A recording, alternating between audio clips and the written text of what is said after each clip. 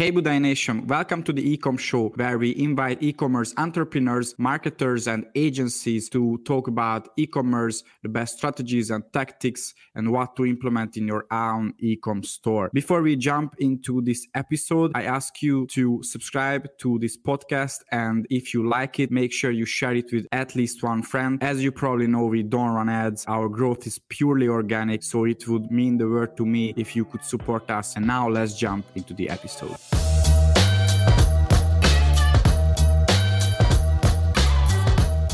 Hello everyone, here is Daniel Budai with a brand new episode of the Ecom Show, and today I'm here with the founder of Peared Creation and the trade manager of the company. So the founder is Jay and the trade manager is Aaron. It's great to have you here, guys. Where are you at the moment? I'm in Columbus, Ohio. I'm down in the actual shop, down in the trenches with the production, so down in Chillicothe. Yeah, that's amazing, and that's what a real trade manager should do. That's right, on the floor, ready to go. Yeah, you are in the trenches, so that's great.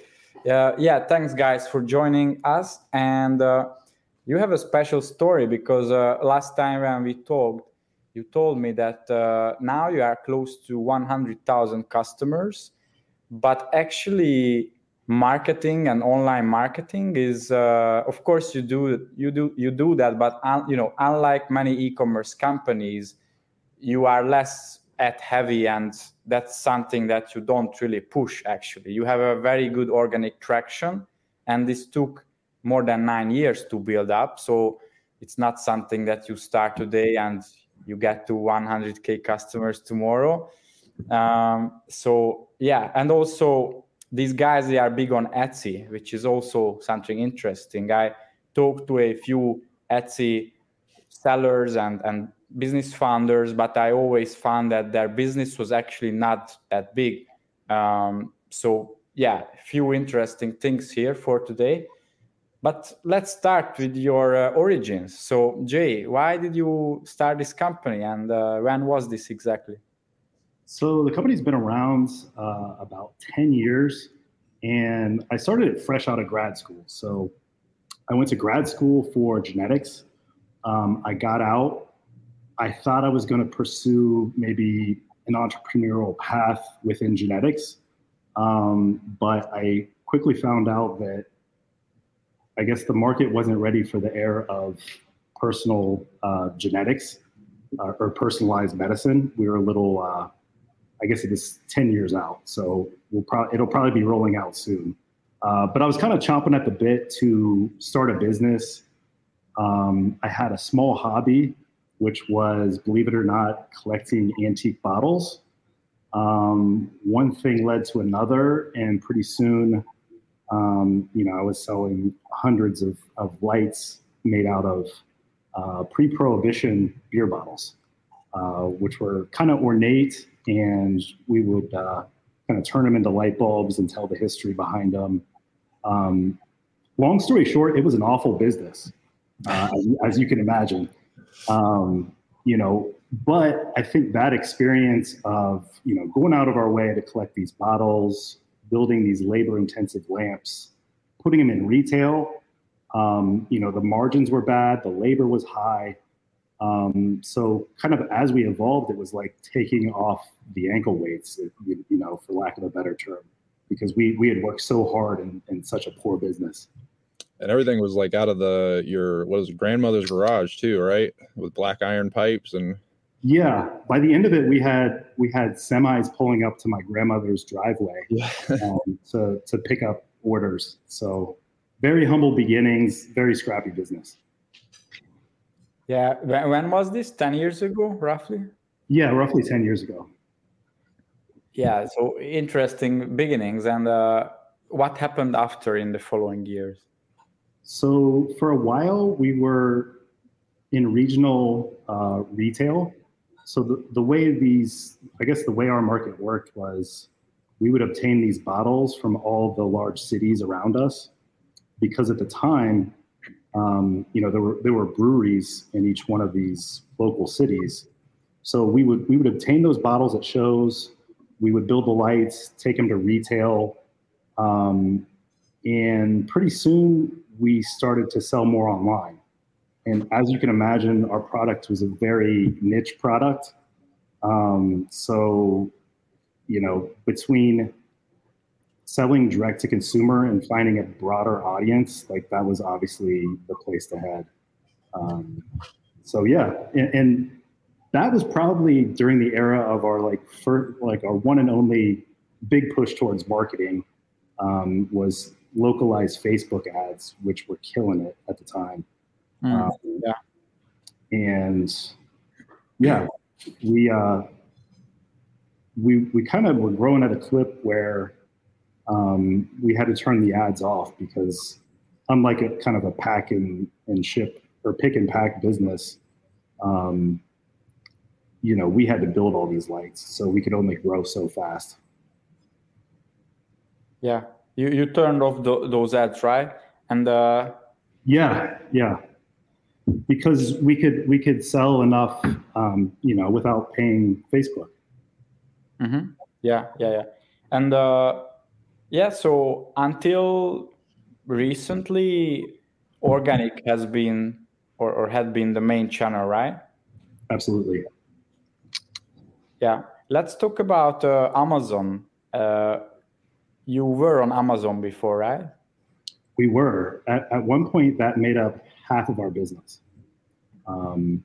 So we had some struggles with Amazon. Amazon, obviously, at the time, and still is, they were growing, lightning fast.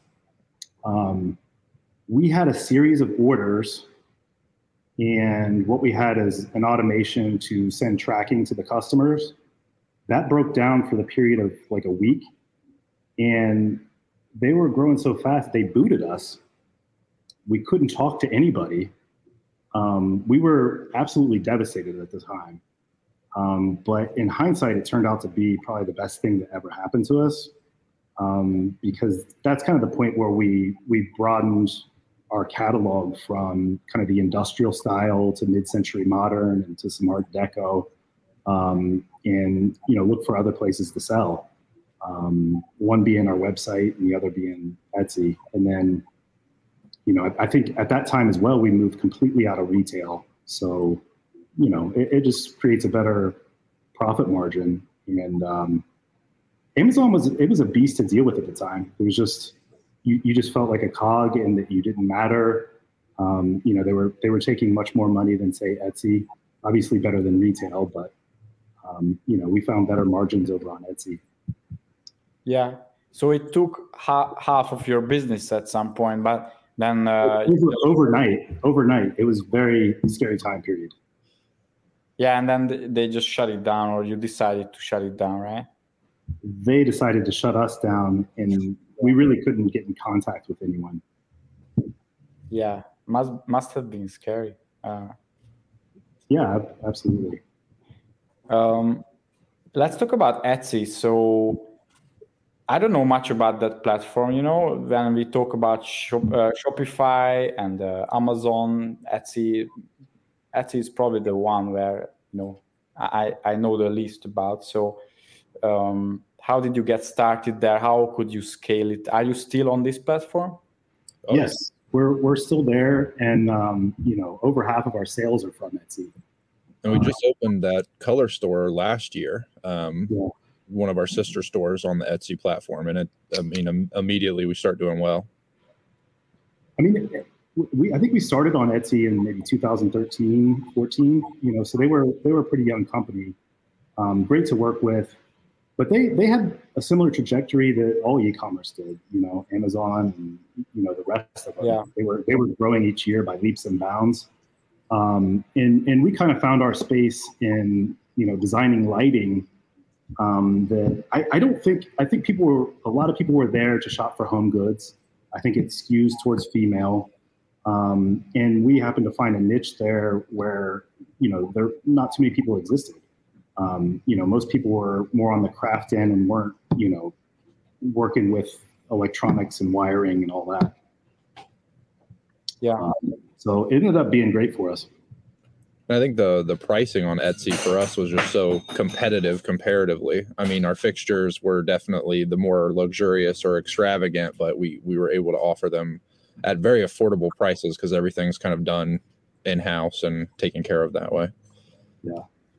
And back to Amazon, I think that had we stayed there, it's not a great fit for what we do. I think that we're more toward the boutique lighting end, whereas a lot of their stuff is from overseas and, maybe a little cheaper components. Yeah, definitely. And what's your average order value? Just, average order value is probably around $250. Okay. Yeah, I think now the listeners, they can imagine that Amazon is not the best fit, because if someone looks for lighting to $250, that's it's not the cheapest category for sure. Absolutely. No, it's definitely more high end. Yeah. You could probably pick up a vanity there for $30. Yeah. So let's talk more about the products, because definitely not a cheap product. You try different platforms and you got a very nice organic traction, and not just on one channel, but many channels. So what's the secret sauce there? The secret sauce is, I think, letting the customer pull the product out of us. And that's one big advantage to building our own lights, where if a customer asks for something, we can build it, and if one person wants it, there's likely a broader market for it. So really, back to what you said, our marketing strategy was just make sure we have what the customer wants on the shelf when they're shopping for it, and that makes it so much easier than trying to push anything down the throat of somebody who may or may not want it. And we have all those, like you said before, like the flexibility and interchangeability of the parts we have.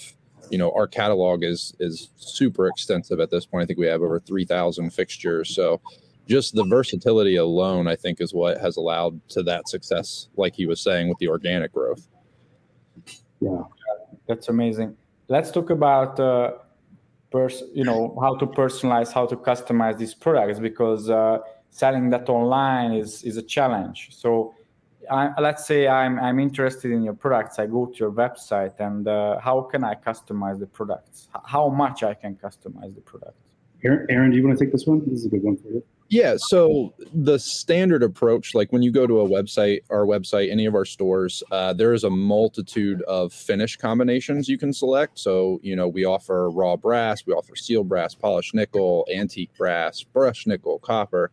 So you can always choose and kind of pick your fixture from the finish. We also now offer powder coated colors. So you've got that option. We offer wood style canopies. We do beechwood and oak wood. So there's a lot of different ways to customize the various fixtures. So you'll select a fixture and they'll have options. We've got tons of drop rods. So if you're doing like a pendant or you're doing like a chandelier or something like that, we can adjust the length for you. And then if you need something a little bit more specialized, we can see what we can get done for you. It's all based on production. Certain things are more acceptable than others. But one thing we love to do is definitely work with customers and make sure that when they've get the fixture that they're looking for, it is what they're looking for. And I think that's our best approach when it comes to that. So we love working with people and kind of just seeing what other people might come up with. We've had several designs in the last 2 months that customers have kind of been like, well, can you do this? Can you do that? And we ended up taking it and showing them what we could do. And now we sell that fixture. So there's a lot of really cool customization and opportunity if you want to reach out. Hey Budai Nation, welcome to the Ecom Show. I ask you to subscribe to this podcast, and if you like it, make sure you share it with at least one friend. As you probably know, we don't run ads. Our growth is purely organic, so it would mean the world to me if you could support us. And now let's jump into the episode. Yeah, actually, I'm on the website now and I'm clicking around. So now I'm checking out the vanity product, and I just try to make people, the listeners, understand how this is set up technically, on the website. So basically, there is this product vanity, and then there is model number 45, 64, and then there are different numbers, and they have different product pages, right? Yes. And once I click them, I just have to pick the finish, which is there are only 3 types for each. Yeah. So yeah. I mean, to answer your question about customization, we would love to get it to a place where there's a wonderful user interface and customers can, easily mix and match colors and styles and switches. But the way it works right now is pretty simple. It's like, for the most part, the customer will reach out to us and, ask if we can do something. Most of the times we can. And then we have a series of add-ons that are what we call like a substitution add-on, an addition add-on. But those are kind of buckets that allow us to do quick customization and have the customer check out efficiently. But certainly there's room for a more technical approach to that. That's used to add switches and shades. If you want to switch out your shade or your fixture kind of look, we can do those. Yeah, I think last time we discussed that big enterprises, they use these different 3D and different 3D tools that it can even put the lighting into your room on the wall if you want. I think that's AR basically, and you can use those. However, I have something more simple here, which I think it's realistic to use for any kind of company, and this is an AI chatbot. So people, they could chat you up, and if you want, you can put a real human on the other side. But if you want, you can put an AI there, and there is a database. It knows all the popular items, and it can show different offers with images. It pulls it up from a database. I think that's something interesting. And it's funny you mentioned that. Because last night I was playing with Chat GPT Assistant, and all I did was basically dump our entire website of listings into the assistant. And I started probing it for questions, and it was unreal. I mean, absolutely unreal. Like how it puts everything in context and can reference it and synthesize it. I was blown away. Yeah, it's definitely a direction we've started in the last week, especially with the new model rolling out that we've been kind of playing with and seeing what it's capable of. There's a lot of cool stuff. Yeah. We can discuss this after the podcast. Now, I don't want to talk about this, but actually in my company, we have something regarding this, and we could also see really great things with AI chatbots. So organic growth, and that's the main driver of your growth. But I know you started running ads. So what platforms do you use, and then how much? Let's say what percentage of your sales come from ads now? So I guess the reason we started running ads was, once you've kind of maximized your shelf space and you're everywhere, then, the growth that's left is, getting the word out. So that's kind of where we are right now. And so we started simple with some Google ads, I guess Google shopping ads, as well as Pinterest ads. But we'll be headed to Instagram, very shortly. Obviously, we're a visual product, so we want to be, in a visual medium. Yeah, makes sense. And finally, influencer marketing or affiliates, is this something that you do or want to do in the future? I started out with a few bad experiences with influencer marketing. Yeah. You're not the first one, by the way. I got hit by kind of the wave of entitled millennials that, feel like they deserve the world for a shout out of your product. Yeah. And I indulged them, and then, some of them even forgot to mention it, and I would have to hound them. I was turned off initially, but now that we're focused more on marketing, it's probably something I'll get back to. And I know there's been a couple that have we've been in contact with to hopefully get those relationships built and get the stuff out there with that, not shut off the avenue completely. Yeah. I mean, it's unlike ads where you just, it's software. The software manages it, the algorithm. Here, there is a big human factor, and there are many ways to fail here. Like you have to find the right people, fit your brand, your product, your audience, all of that, and then the financial part. And probably the worst thing I could see is that when the influencer, the post itself, what they post is just really off. It's really far what you want to see, how you want to see your products represented by them. As far as influencers go, we've really started to eye some of the interior designers on Instagram, and they kind of sit in a beautiful position where they're in a home or they're in a restaurant, and every single contractor that they use, they shout out the restaurant they're redoing, everybody that supplied it. So they kind of sit as the hub of all these people and have become wonderful influencers. So that's kind of the space that, we really want that. Yeah. So basically multiple pages on Instagram, they give a shout out to you. That's what you are talking about? Or they give a shout out to the one influencer? Yeah. So if you think about an interior designer, they show a photo of what they've designed. Within that photo is every single contractor, every single product that goes into that photo. So they're all getting shout outs, and they all end up on that page, and it's kind of something to huddle around.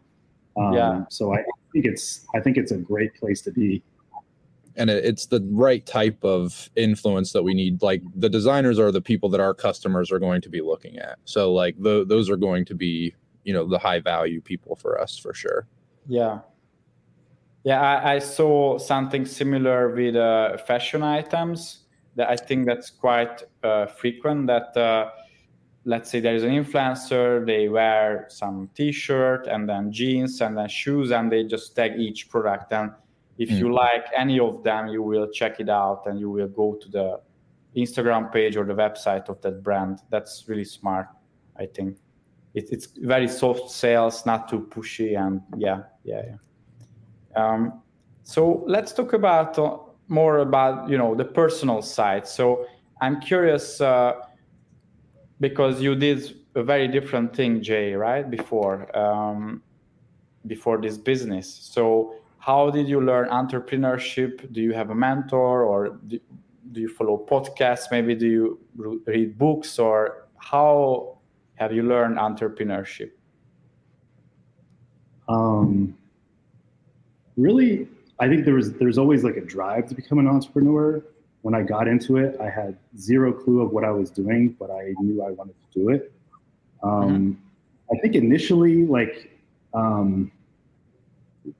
I read a lot of books, podcasts, and I don't know how much they truly helped my business, but it kind of normalized entrepreneurship and made me feel like there were other people out there doing it. So, I think one of the first books I read was it Purple Cow by Seth Godin? So he's like a huge, or was a huge marketing influencer. And it almost inspired kind of the product line of the bottle went, because that was my purple cow. But little did I know, we didn't need to be that far out there as far as a niche to make it. But yeah, I think podcasts have been one of the best things to really normalize what I'm doing, because I can imagine 10 years prior to all this being out there, that people would feel very lonely, especially a small town like I was, where I had no peers kind of doing what I was doing. Yeah, definitely. And I'm also from a small town. Now I live in a big city, but still, um, especially 10 years ago, running an online business, because there are entrepreneurs in local communities, right? Like, I don't know, the local pub, the local restaurant, the local gym, whatever. But you manage an online business and people, they can buy from you anywhere in the world. So it's just so different than running a local gym, let's say. Oh yeah, for sure. Even the mindset, right? And it's much more scalable as well.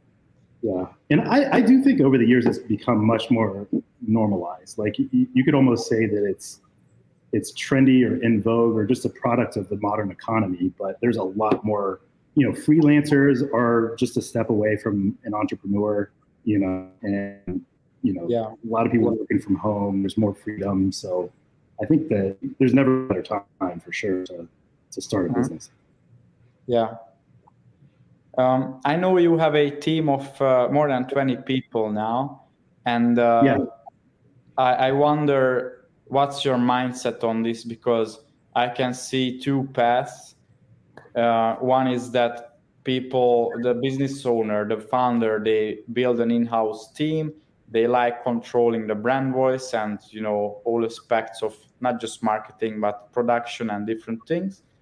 And I can see others who rather outsource things. They try to keep it lean. And I even know people who they make low seven figures and there is only one founder or two founders, and that's really it, and some VAs. So what's your mindset on this? My mindset on, I guess, how much I would like to keep in labor, how lean I would like to be. Yeah.